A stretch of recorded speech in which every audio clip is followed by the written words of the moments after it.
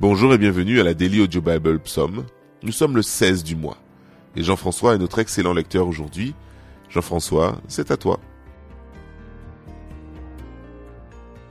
Psaume 14, au chef des chantres de David. L'insensé dit dans son cœur, il n'y a point de Dieu. Ils se sont corrompus, ils ont commis des actions abominables, il n'en est aucun qui fasse le bien. L'Éternel du haut des cieux regarde les fils de l'homme pour voir s'il y a quelqu'un qui soit intelligent, qui cherche Dieu. Tous se sont égarés, tous sont pervertis, il n'en est aucun qui fasse le bien, pas même un seul. Tous ceux qui commettent l'iniquité ont-ils perdu le sens? Ils dévorent mon peuple, ils le prennent pour nourriture, ils n'invoquent point l'Éternel.